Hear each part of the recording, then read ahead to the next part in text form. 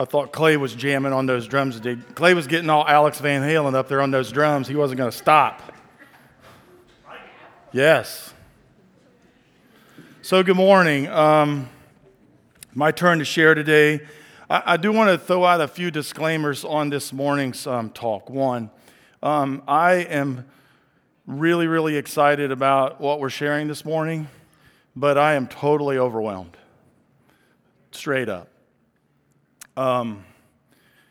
Because today is big stuff. It's big stuff.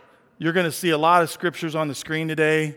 You're also going to see, in some cases, just references of those scriptures. So if you want to jot those down, or if you want to have at your phone or your Bible, I'm going to tell you that today for us really needs to be a starting point on this topic. That really there needs to be more work done on our part to come to an understanding of what I'm going to kind of introduce to you today, okay? If I could just throw that out kind of as a disclaimer. Brian kicked off our study in the book of Acts of the early church last week, but we are not going to move any farther than the scriptures that we really looked at last week. And the reason that we're going to do that is because we felt that it was very crucial to pause and to dig as deep as we can in our own human understanding. That's another thing with this message today is the understanding is really outside of what we can comprehend. And to dig deeper in, especially to the last two verses of what was looked at last week in Acts chapter 1, verses 1 through 5. So today I'd like to start by reading those 5 verses. Acts chapter 1 says, "In the first book, O Theophilus, I have dealt with all that Jesus began to do and teach, until the day when he was taken up, after he had given the commands through the Holy Spirit to the apostles whom he had chosen. He presented himself alive to them after his suffering by many proofs, appearing to them during 40 days and speaking about the kingdom of God. And while staying with them, he ordered them not to depart from Jerusalem, but to wait for the promise of the Father, which he said, 'You heard from me, for John baptized with water, but you will be baptized with the Holy Spirit not many days from now.'" Let's pray. Dear God, we humble ourselves this morning before you. Just amazed at your plan and how your plans are perfect. And we just pray for understanding today, that we would be able to catch a glimpse of an understanding of kind of how you work and what you have provided for us. In Jesus' name, amen. So what I want us to do this morning is to start out by trying to put ourselves in the situation of the disciples. Okay, so let's rewind to when Jesus was still with his disciples here on earth. Imagine having Jesus, the Almighty God, in human form as your personal friend. Can we wrap our brain around that a little bit? Imagine every day you wake up, you get to follow him in the streets. You get to listen to him proclaim the kingdom of God. You get to watch in awe as he heals the sick. You get to look in astonishment as demons are cast out by his authority. You're going to be confused by his teaching sometimes, so he actually takes the time to stop and explain it when you don't get it.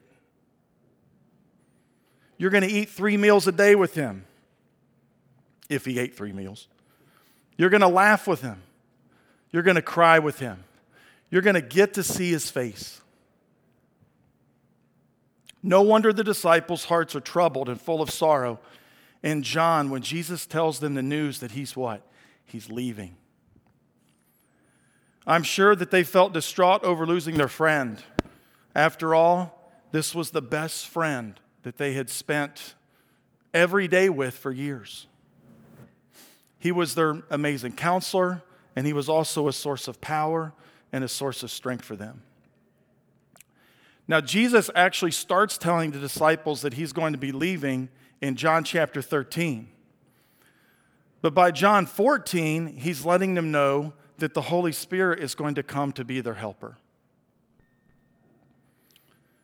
We read this in the 14th chapter of John, verse 15, where it says, "If you love me," Jesus said, "you will keep my commands, and I will ask the Father, and he will give you another helper to be with you forever."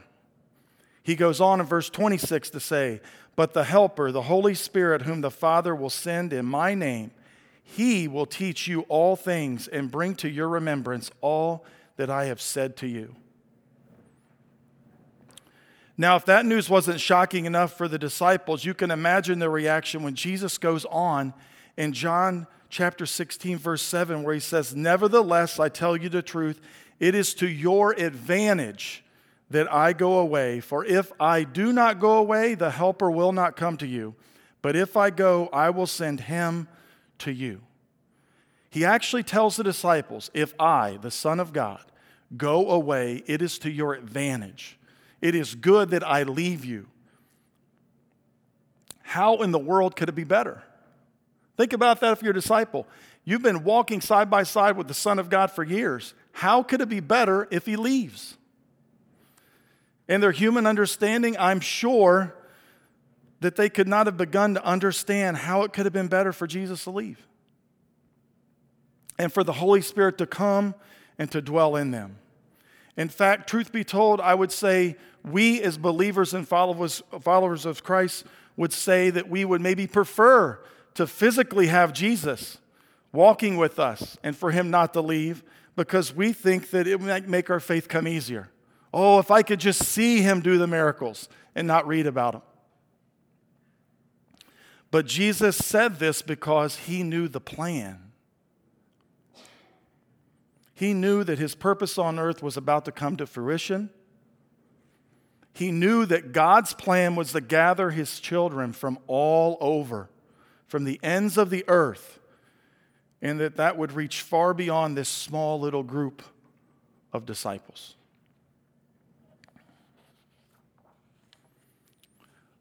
Let's stop for a moment. I hope you get this. It was big to me when I heard this. So let's picture for a moment what it would be like if Jesus would have never ascended into heaven, okay? But instead would have stayed here on earth to be with his followers face to face, okay? So let's say you are one of 1,000,000 people. So there's 1,000,000 people in your group, okay? Now, first of all, you've got to get to Jesus. That's a whole nother idea. But there's 1,000,000 people waiting to see Jesus and see him face to face. When you do get to see him, you are going to get to spend 1 minute with him. Okay? You're going to get to spend 1 minute. Now, since he does have to eat and he does have to sleep, we're going to say, he's going to go a long day here, that he spends 14 hours a day meeting with people. At that rate, Jesus is going to meet with 840 people a day. So in your group of 1,000,000, to get to you, it is going to take 3.2 years for you to get 60 seconds with Jesus face to face. You better be prepared, right? You better know what you want to ask him or tell him. If we do this just in the state of Ohio, all 11.6 million people living in Ohio, let's say that they all wanted to spend 60 seconds with Jesus.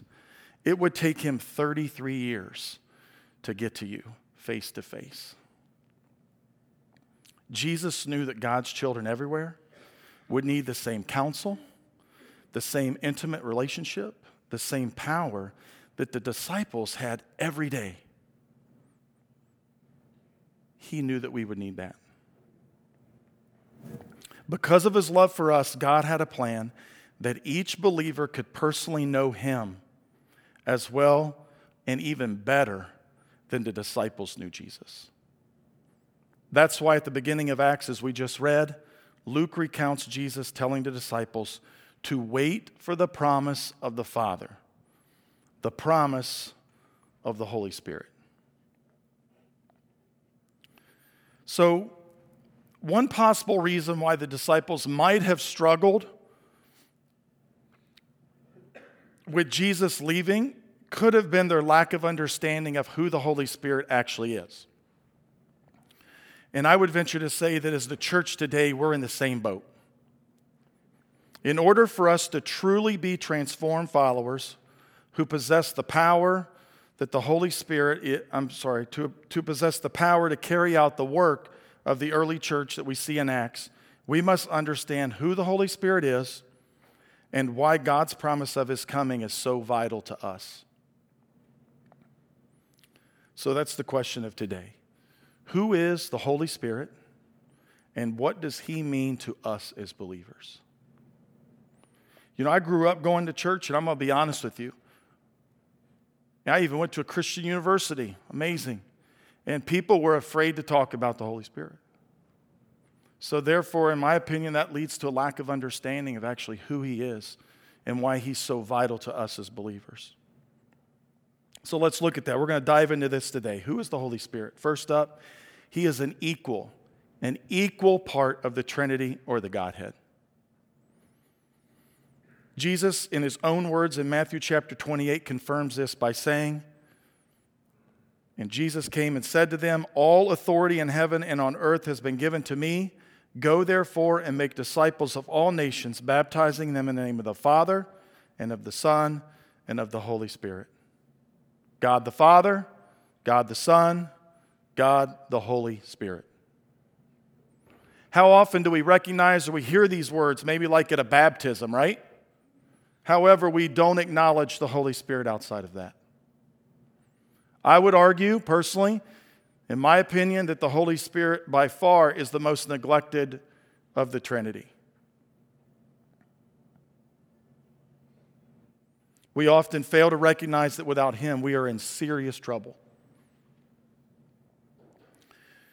We as believers also must give him the glory and the honor that he deserves. And don't take my word for this. Jesus actually shows the importance of this by saying in Luke chapter 12, "And everyone who speaks a word against the Son of Man will be forgiven. But the one who blasphemes against the Holy Spirit will not be forgiven." Jesus clearly acknowledged the respect that the Holy Spirit deserves. Now, as part of that Trinity or Godhead, the Holy Spirit has an equal role. In 2 Corinthians we read, "The grace of the Lord Jesus Christ and the love of God and the fellowship of the Holy Spirit be with you all." The Holy Spirit is all about fellowship. God's way of being in relation to us, with us, as Jesus was in relation to the disciples.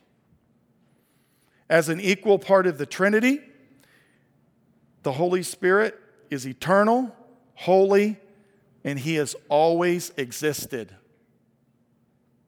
Genesis chapter 1 reads in verse 2, "The earth was without form and void, and the darkness was over the face of the deep, and the Spirit of God was hovering over the face of the waters." Even back in Genesis chapter 1, the Holy Spirit is there. If we read on to verse 26, we hear God say, "Let us make man." God the Father, God the Son, God the Spirit. Let us make man. He's been around from the beginning. We read about his power, his knowledge, and presence throughout the Old Testament and the New Testament. We read that he is omnipotent or all-powerful, and he always has been. Acts chapter 1 verse 8 says, "But you will receive the power when the Holy Spirit has come upon you. And you will be my witnesses in Jerusalem and in all Judea and Samaria and to the end of the earth." If we were to go back and read the stories of Samson in the book of Judges, remember Samson, big strong guy, long hair? We would read that all of his feats of strength are directly attributed to the Spirit coming upon him. Now, not only is the Spirit all-powerful, but the Spirit, he is also omniscient. He is all-knowing, and he always has been. 1 Corinthians chapter 2, "These things God has revealed to us through the Spirit, for the Spirit searches everything, even the depths of God." He knows everything. He is also omnipresent, or he is everywhere, and he always has been.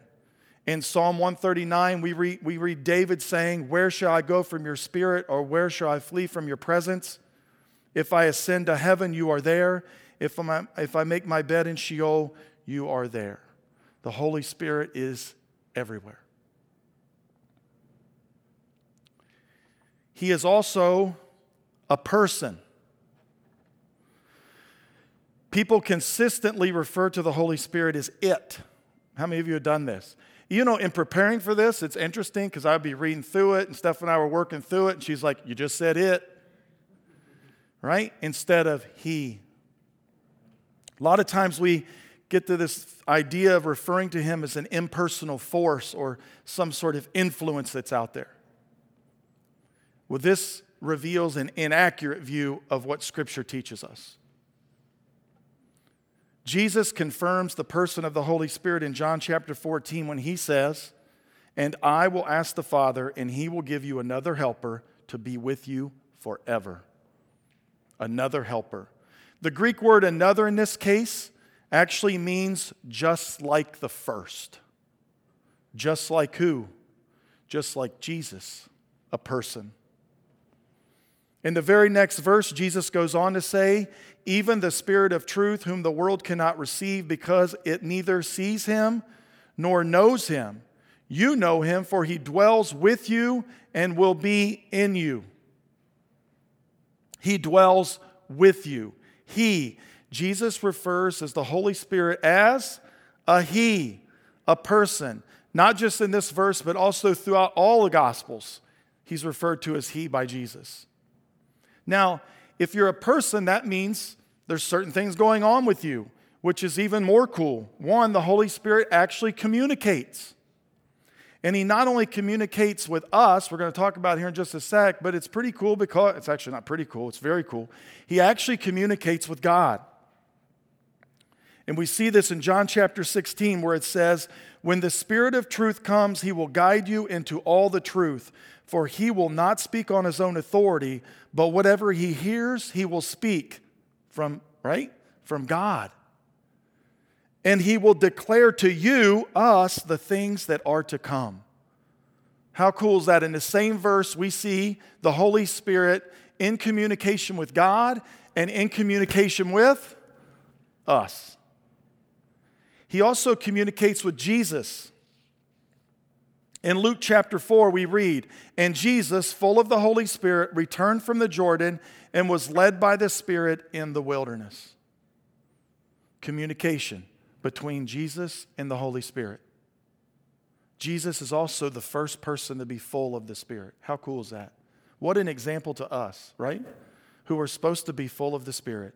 That the Son of God himself, right, was also full of the Spirit.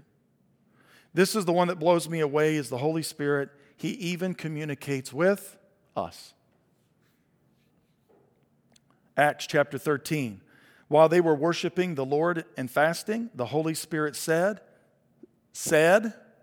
audibly, 'Set apart for me Barnabas and Saul for the work to which I have called them.'" As a person, the Holy Spirit not only communicates, but he also has emotions and he has feelings. We know this because the Bible actually tells us that he can be grieved.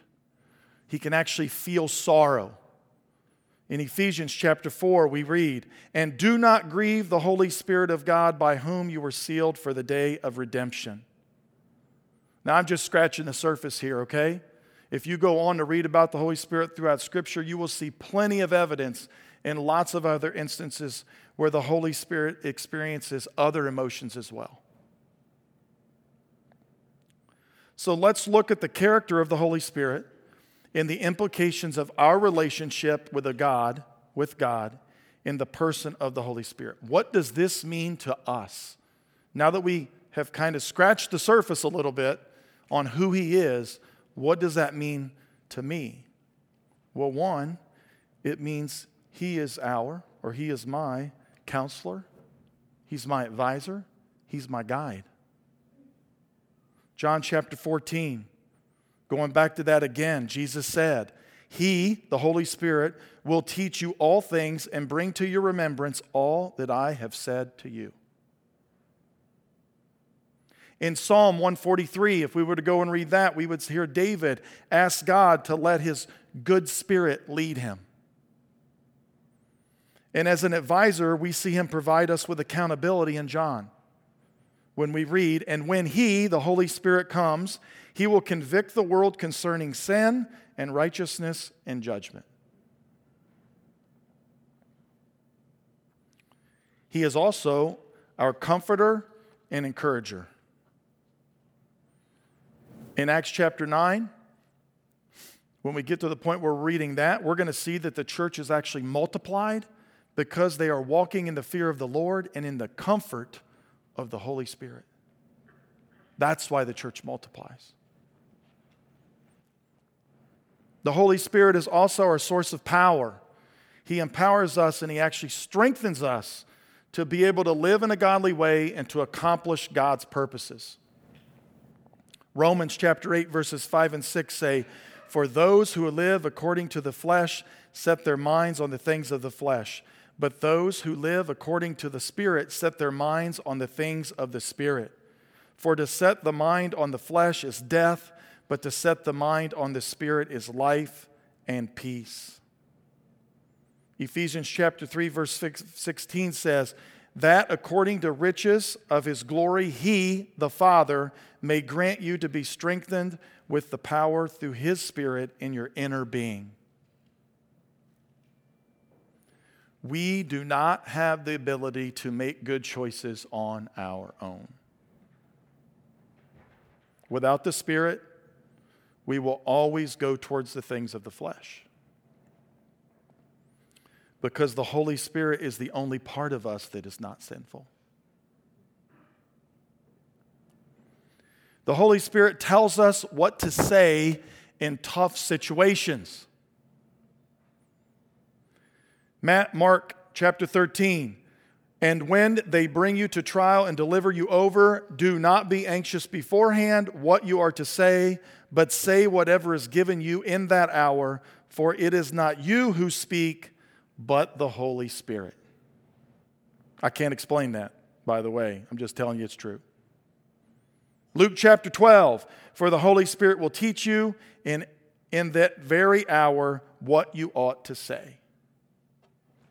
For me personally, this is where I'm the worst, right? I have a lot of trouble keeping my big mouth shut sometimes and just listening and letting Him speak through me.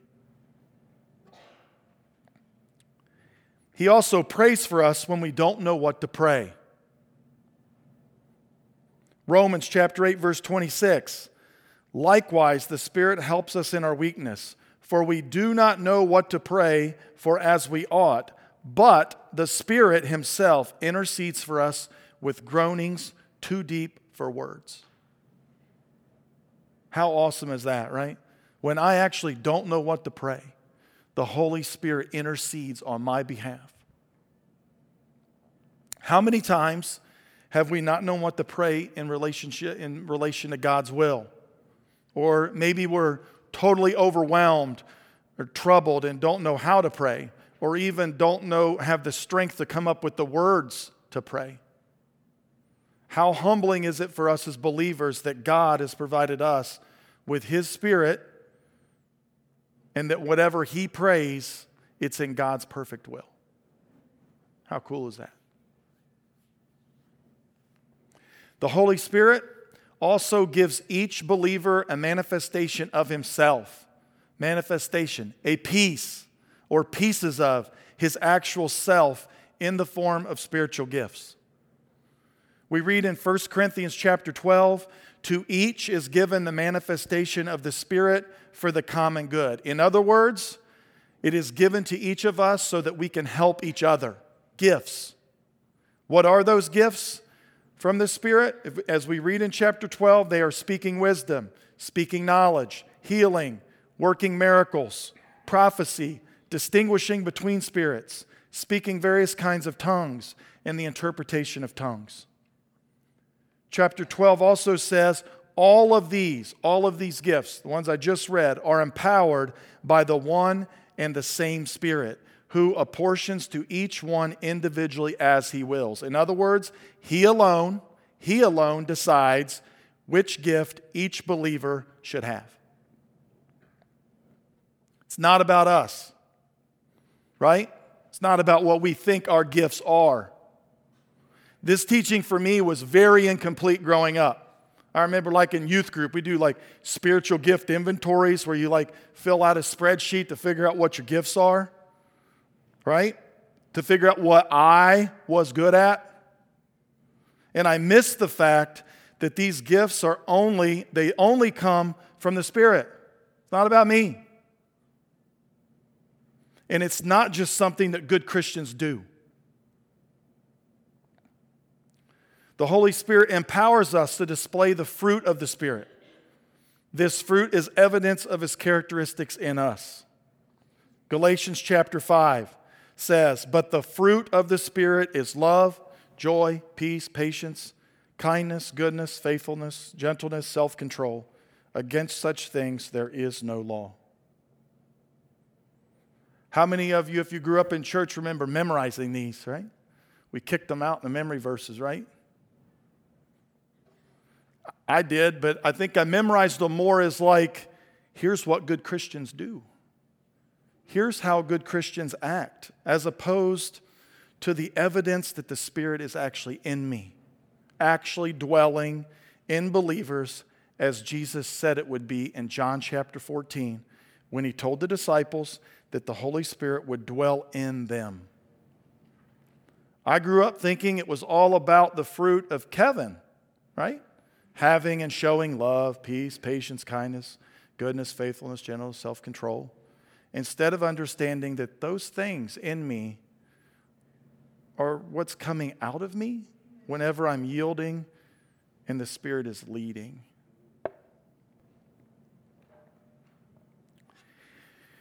He gives us the ability to abound or to be full of or overflow in joy, peace, and hope. Romans chapter 15, verse 13 says, "May the God of hope fill you with all joy and peace in believing, so that by the power of the Holy Spirit you may abound in hope." And since we have that hope, as we read on in 2 Corinthians chapter 3, we can be bold and have freedom. Verse 12 of chapter 3 says, "Since we have such a hope, we are very bold." In verse 17, "Now the Lord is the Spirit, and where the Spirit of the Lord is, there is freedom." There's freedom because I'm not doing it on my own. I'm doing it because He's in me. So, I kind of signed up for this topic. Actually, I did sign up for this topic, didn't I? Yeah, and I was kind of in it, and I'm like, man, what was I thinking? Like, okay, it's like, who is God? Because it is God. But anyway, so I did sign up for this topic, and the reason I really did is because it's really been on my heart for a while. Ever since, to be honest with you, my family in house church years ago read a book, and I actually brought the book. We read the book Forgotten God by Francis Chan. I know several of you in here have read this book. And it really wasn't the book necessarily that made the difference for me, because the book is full of tons of scripture references. And as I grabbed my Bible, right, and started reading the verses that I either had heard misrepresented growing up in church or had never read at all because we didn't really understand them, so we kind of shy away from them. And I started reading those scriptures. It was, to be honest with you, a turning point in my life as far as my Christian walk. It was definitely a life-changing experience as I started really diving into answering the question for myself, who's the Holy Spirit? And what does it mean for me that I have Him? Personally, I realized that I had lots of misconceptions. I realized that in my own personal life that I did not give the Holy Spirit the credit and the respect that He deserves. And I still have a whole heck of a long way to go. A whole long way to go. But I think we as believers cannot do what God is asking us to do on our own. And this is why the Holy Spirit is part of God's plan from the very beginning. God, it was His plan to dwell in us from the very beginning.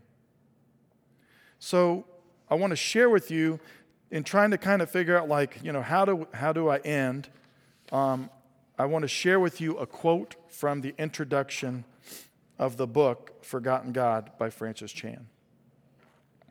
And it's going to be on the screen too, so you could follow along, because it's kind of lengthy, but not too bad. So in his introduction on pages 16 and 17, Francis Chan writes this: "What if you grew up on a desert island with nothing but the Bible to read? Imagine being rescued after 20 years and then attending a typical evangelical church. Chances are you'd be shocked. Having read the scriptures outside the context of contemporary church culture, you would be convinced that the Holy Spirit is as essential to a believer's life existence as air is to staying alive. You would know that the Spirit led the first Christians to do unexplainable things, to live lives that didn't make sense to the culture around them, and ultimately to spread the story of God's grace around the world. There's a big gap between what we read in Scripture about the Holy Spirit and how most believers and churches operate today. In many modern churches, you would be stunned by the apparent absence of the Spirit in any manifest way. And this, I believe, is the crux of the problem. If I were Satan and my ultimate goal was to thwart God's kingdom and purposes, one of my main strategies would be to get churchgoers to ignore the Holy Spirit. The degree to which this has happened is directly connected to the dissatisfaction most of us feel with and in the church. We understand something very important is missing. The feeling is so strong that some have run away from the church and God's word completely. I believe that this missing something is actually a missing someone, namely the Holy Spirit. Without Him, many operate in their own strength and only accomplish human-sized results. The world is not moved by love or actions that are of human creation. And the church is not empowered to live differently from any other gathering of people without the Holy Spirit. But when believers live in the power of the Spirit, the evidence in their lives is supernatural. The church cannot help but be different, and the world cannot help but notice. As we study the book of Acts, we are going to see very clearly the supernatural difference of living with the Holy Spirit. And I want to challenge us this morning as a church, as we do read through the book of Acts, that we not do it as a lesson in church history. It's not just about, here's how the church was back in the day, but instead that we use it as a wake-up call for ourselves and a vision for where we are supposed to go and can go as a body of believers. Now, in order to do this, again, we cannot do this on our own. So we need to be a people who are desperate for Him, who are humbled, who are totally humbled by the idea that God dwells in us in the form of the Holy Spirit, and that we are not distracted by the things of this world. Let's pray.